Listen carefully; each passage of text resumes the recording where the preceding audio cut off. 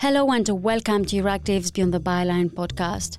I am Evi Chiori, and this week we are talking about the upcoming Mental Health Awareness Week, how the pandemic and the war in Ukraine are affecting our mental health, the stigma that still exists, how is returning to normality causing anxiety, and what actions are taken to offer support to citizens facing mental health problems. We are also talking about the Press Freedom Index published by the Reporters Without Borders, putting in shame some European countries who witnessed press freedom declining more this year.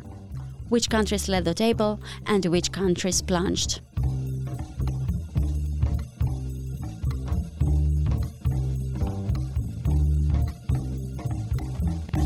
Society is changing rapidly, and our mental health has been facing the challenges of the past few years. From the isolation of the COVID-19 pandemic to the war in Ukraine, we are called to build resilience, and our mental health keeps declining. Next week is the Mental Health Awareness Week, and we wanted to give some more attention on this topic. And to talk about it, I'm joined by Laura Marchetti, Policy Manager at Mental Health Europe, and Clara Babev from Euractiv France. Welcome to the podcast. Thank you to you for inviting us. Laura, we touched upon this topic a couple of months ago, and now is the right opportunity to return to it. Why is the upcoming Mental Health Awareness Week so important? It has become quite evident that in the past couple of years, mental health has become quite of a prominent topic of discussion, both at the political level and in everyday life. And this has come with more awareness from the side of people on how much poor mental health can have a negative impact on the overall well-being of a person, and also how much different factors can positively or negatively impact a person's mental health. At the same time, there is still stigma and misconception around the topic, and this often functions as a barrier for people to seek support and to speak out about their problems. And we see this often if we compare mental health with physical health. We tend to be quite at ease with seeking support to overcome physical health problems, and we are comfortable taking care about our physical health, but the same unfortunately cannot be said when it comes to mental health. We often remain skeptical or fearful or even neglectful when it comes to taking care of our own mental health.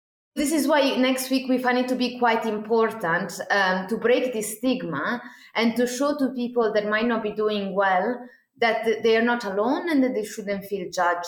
So this is also why the overall theme of this year is speak up for mental health, to really show people that they shouldn't feel left behind nor misjudged if they are experiencing mental distress, as this can indeed be a common experience for people. So they shouldn't be left alone.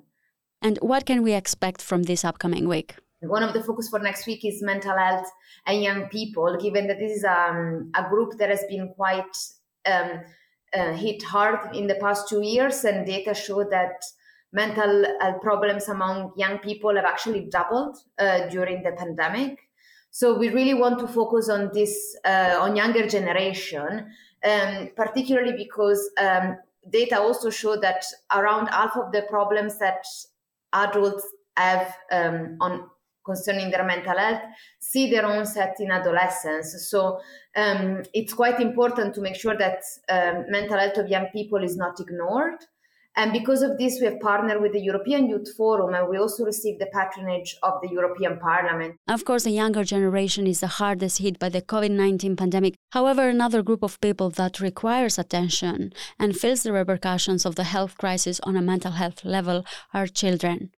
And for a moment, we go to France to talk about a study named NAB that was published this week and shows that children are facing anxiety, behavioral problems, learning difficulties, and sometimes even suicidal thoughts. Clara, you have more on this story. What did this study show exactly? Yes, so the study shows that after the pandemic, kids are facing more and more mental health problems, even more than adult people. And the problem is after, all the lockdowns, school closures, and also the lack of socialization and mask wearing, all these measures have affected a lot mental health on children. And how is mental health being affected by the circumstances we're experiencing? Because now, except the pandemic, Europe is also facing a war in its territory. Do you think this has worsened the situation? Well, what you say is actually quite factful in a way. There is a solid bulk of evidence that shows that events of crisis, such as wars, do have a negative impact on the mental health of people that experience these events. And this is the case both for people that experience wars directly. So it would be, for instance, the case of people that have to flee their homes and their lives to seek refuge. But it's also the case for people that are indirectly exposed to such events. And this would be the case of people experiencing secondary trauma, but also for people experiencing the socioeconomic consequences of these events.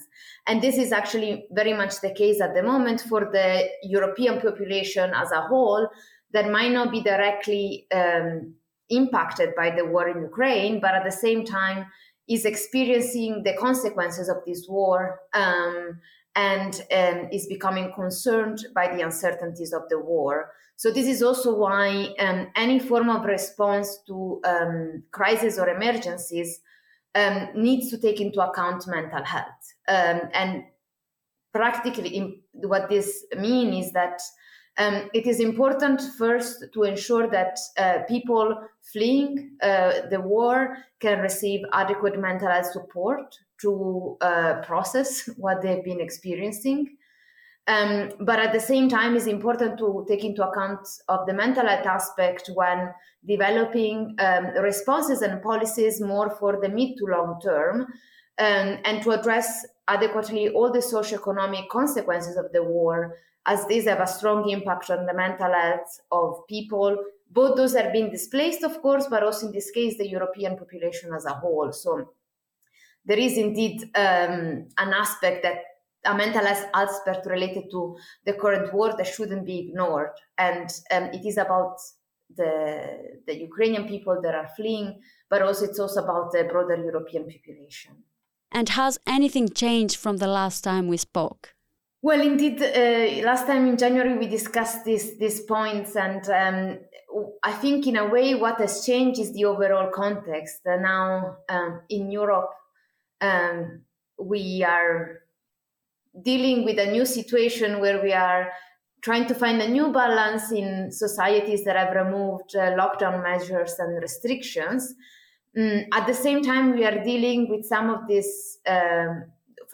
problems related to our well-being that have been developing in the past 2 years. So even though society have been reopening, some of us are still dealing with feeling of isolation and loneliness and other forms of distress that are related to the pandemic.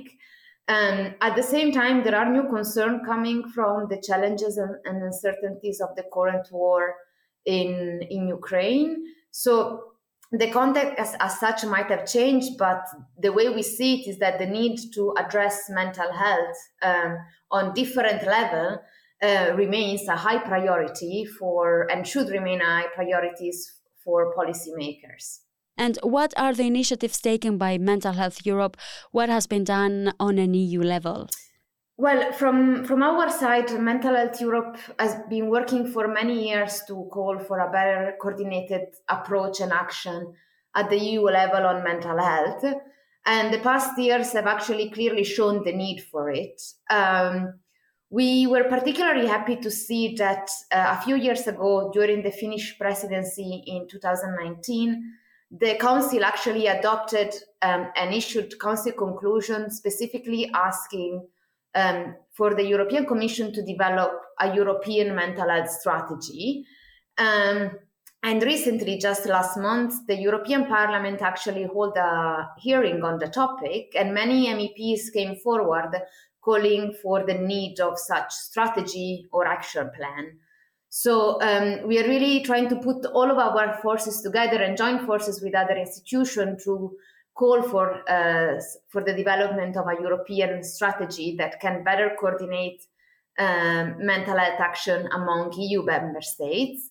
And we really hope that next week, during the European Mental Health Awareness Week, this can create a momentum to push for this talk and statement to become more concrete, and for the process to develop a European mental health strategy to start soon. And on a final note, I would like to also say that information about specific activities can be found on our website, given that we have been planning quite a vast number of activities that I won't be listing today, but I would invite the audience, if is interested, to check our website, www.mhe-sme.org. Well, thank you, Laura and Clara.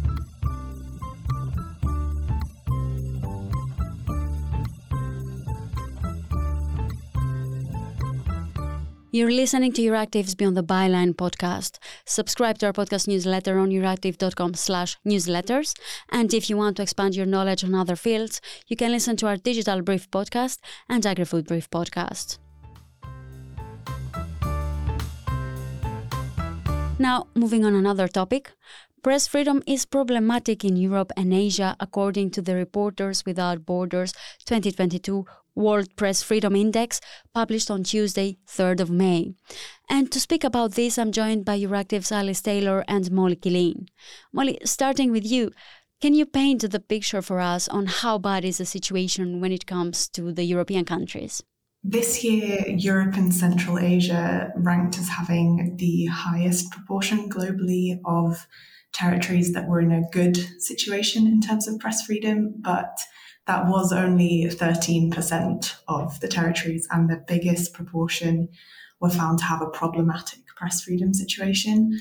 And within the EU, there was quite a disparity between countries. So the top 3 countries globally were Nordic countries.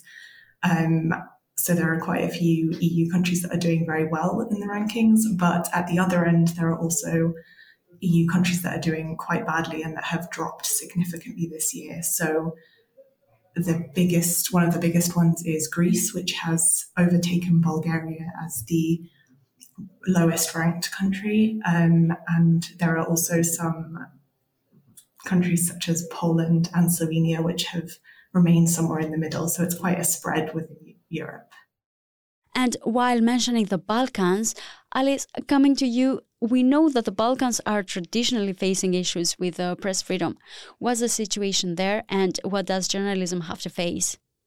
Well, the situation in the Western Balkans, as you said, is pretty complex. Generally, press freedom suffers a lot here. Journalists face a lot of problems. Now, one thing I noticed from the report is the main issues throughout all of the countries in the report were to do with financing media. So there tends to be sort of private financing coming from media owners who are business people with political interests or things like that. This is one of the main issues, as is threats, threats, be it online through smear campaigns or even verbal and physical threats and attacks against journalists are issues as well. Political interference is another problem. Now, Albania was the biggest loser in the region, falling over 20 places to an all-time low. Bosnia and Herzegovina also dropped, but not as much as Albania. North Macedonia actually registered an increase in its score. So it was actually the only country in the region to increase both in terms of its ranking and its score. And this is fantastic news, at least. So we must be positive about that.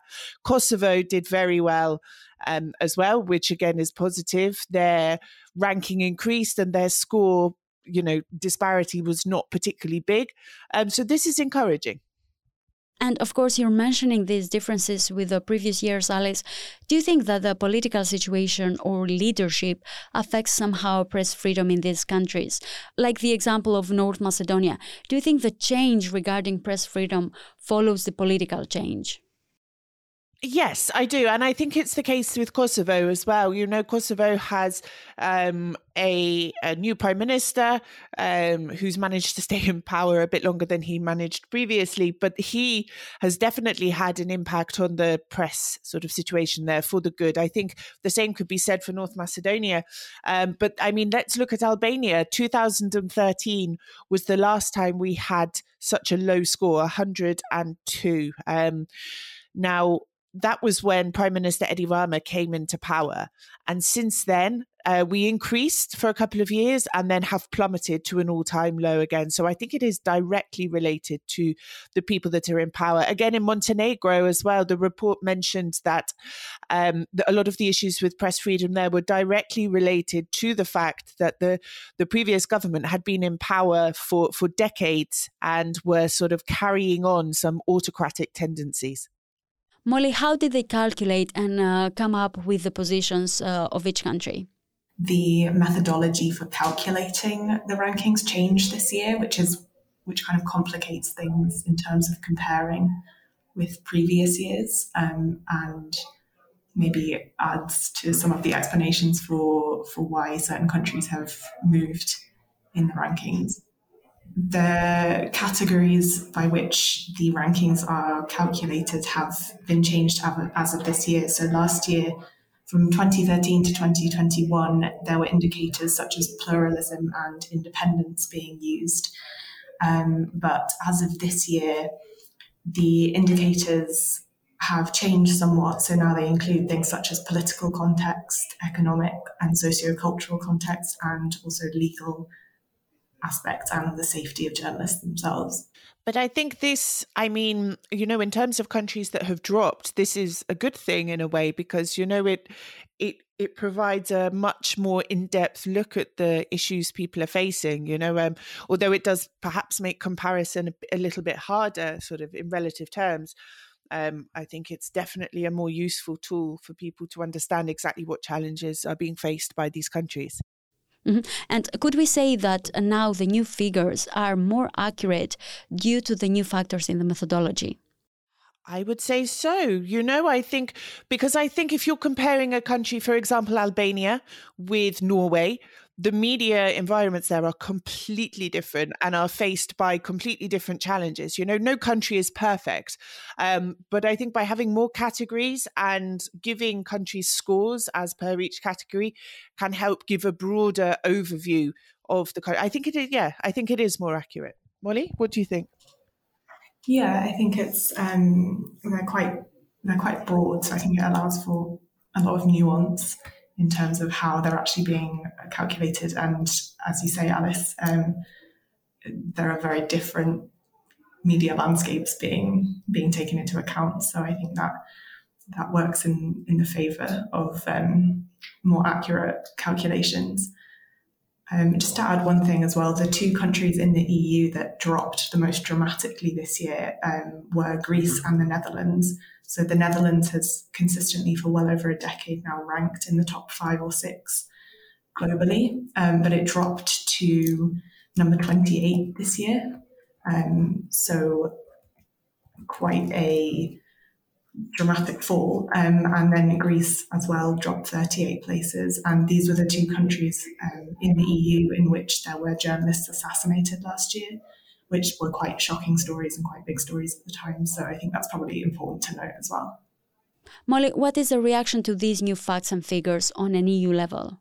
So within the EU, there's been quite a lot of attention paid to press freedom and journalist safety in recent months anyway. So in September, there was the Commission's recommendation on the safety of journalists, and just last week was the release of the Anti-SLAPP directive tackling abusive litigation against journalists. So there's already quite a lot of attention being paid to the position of journalists within the EU. And I think this report and some of the changes that have been seen maybe speak to almost confirm what a lot of people have been saying in terms of rising concerns about the state of press freedom within the EU. And Alice, what about the initiatives taken on a national level in the countries you mentioned? In Albania, for example, in terms of initiatives, we set up a self-regulatory board. So we now have an official organization which is comprised of media platforms, journalists, professors, lawyers in the media sector, who we review complaints from the public against media, and we enforce, whether it should be changed, an apology should be issued, or whether it should be removed. And this has been a really positive step forward for the media sector in Albania. The problem is that we are constantly battling against a government which wants to further control us. Prime Minister Edi Rama yesterday launched a tirade on Twitter saying that basically everything in the report was lies. Journalists have freedom. They're not attacked. They're not attacked by the police. They're not sued, etc. I did, in fact, write an article about this to sort of debunk everything he said, sort of proving, that the situation is as Reporters Without Borders has said. But in the region, these issues are not going to go away overnight, especially in terms of funding. So I think there is a big onus on journalists to unionize, to work together, to support each other, even if they're working for competing platforms, and to work hard to improve their ethical standards themselves. Therefore, this takes some of the if they improve their ethical standards themselves, it stops governments being able to say, oh, well, you publish fake news, you do this, you do that. So by being more proactive, sort of professionally, and demonstrating more solidarity, I think the situation can improve that way. I think it's also important to mention what I see as a journalist and also someone who works with a media freedom organization as well. What I see is more initiatives coming from journalists themselves to organize better and to improve standards sort of for themselves. So, for example, Reporters Without Borders has been involved in a project called the Journalism Trust Initiative, which is a self-assessment that journalists and media portals themselves do, where they commit and publish all information regarding funding, transparency, editorial processes, how to file a complaint. They appoint an ombudsman, and all of this is published on the website. So this increases trust from the public and sort of takes the power away from those who might be looking to sort of criticize them.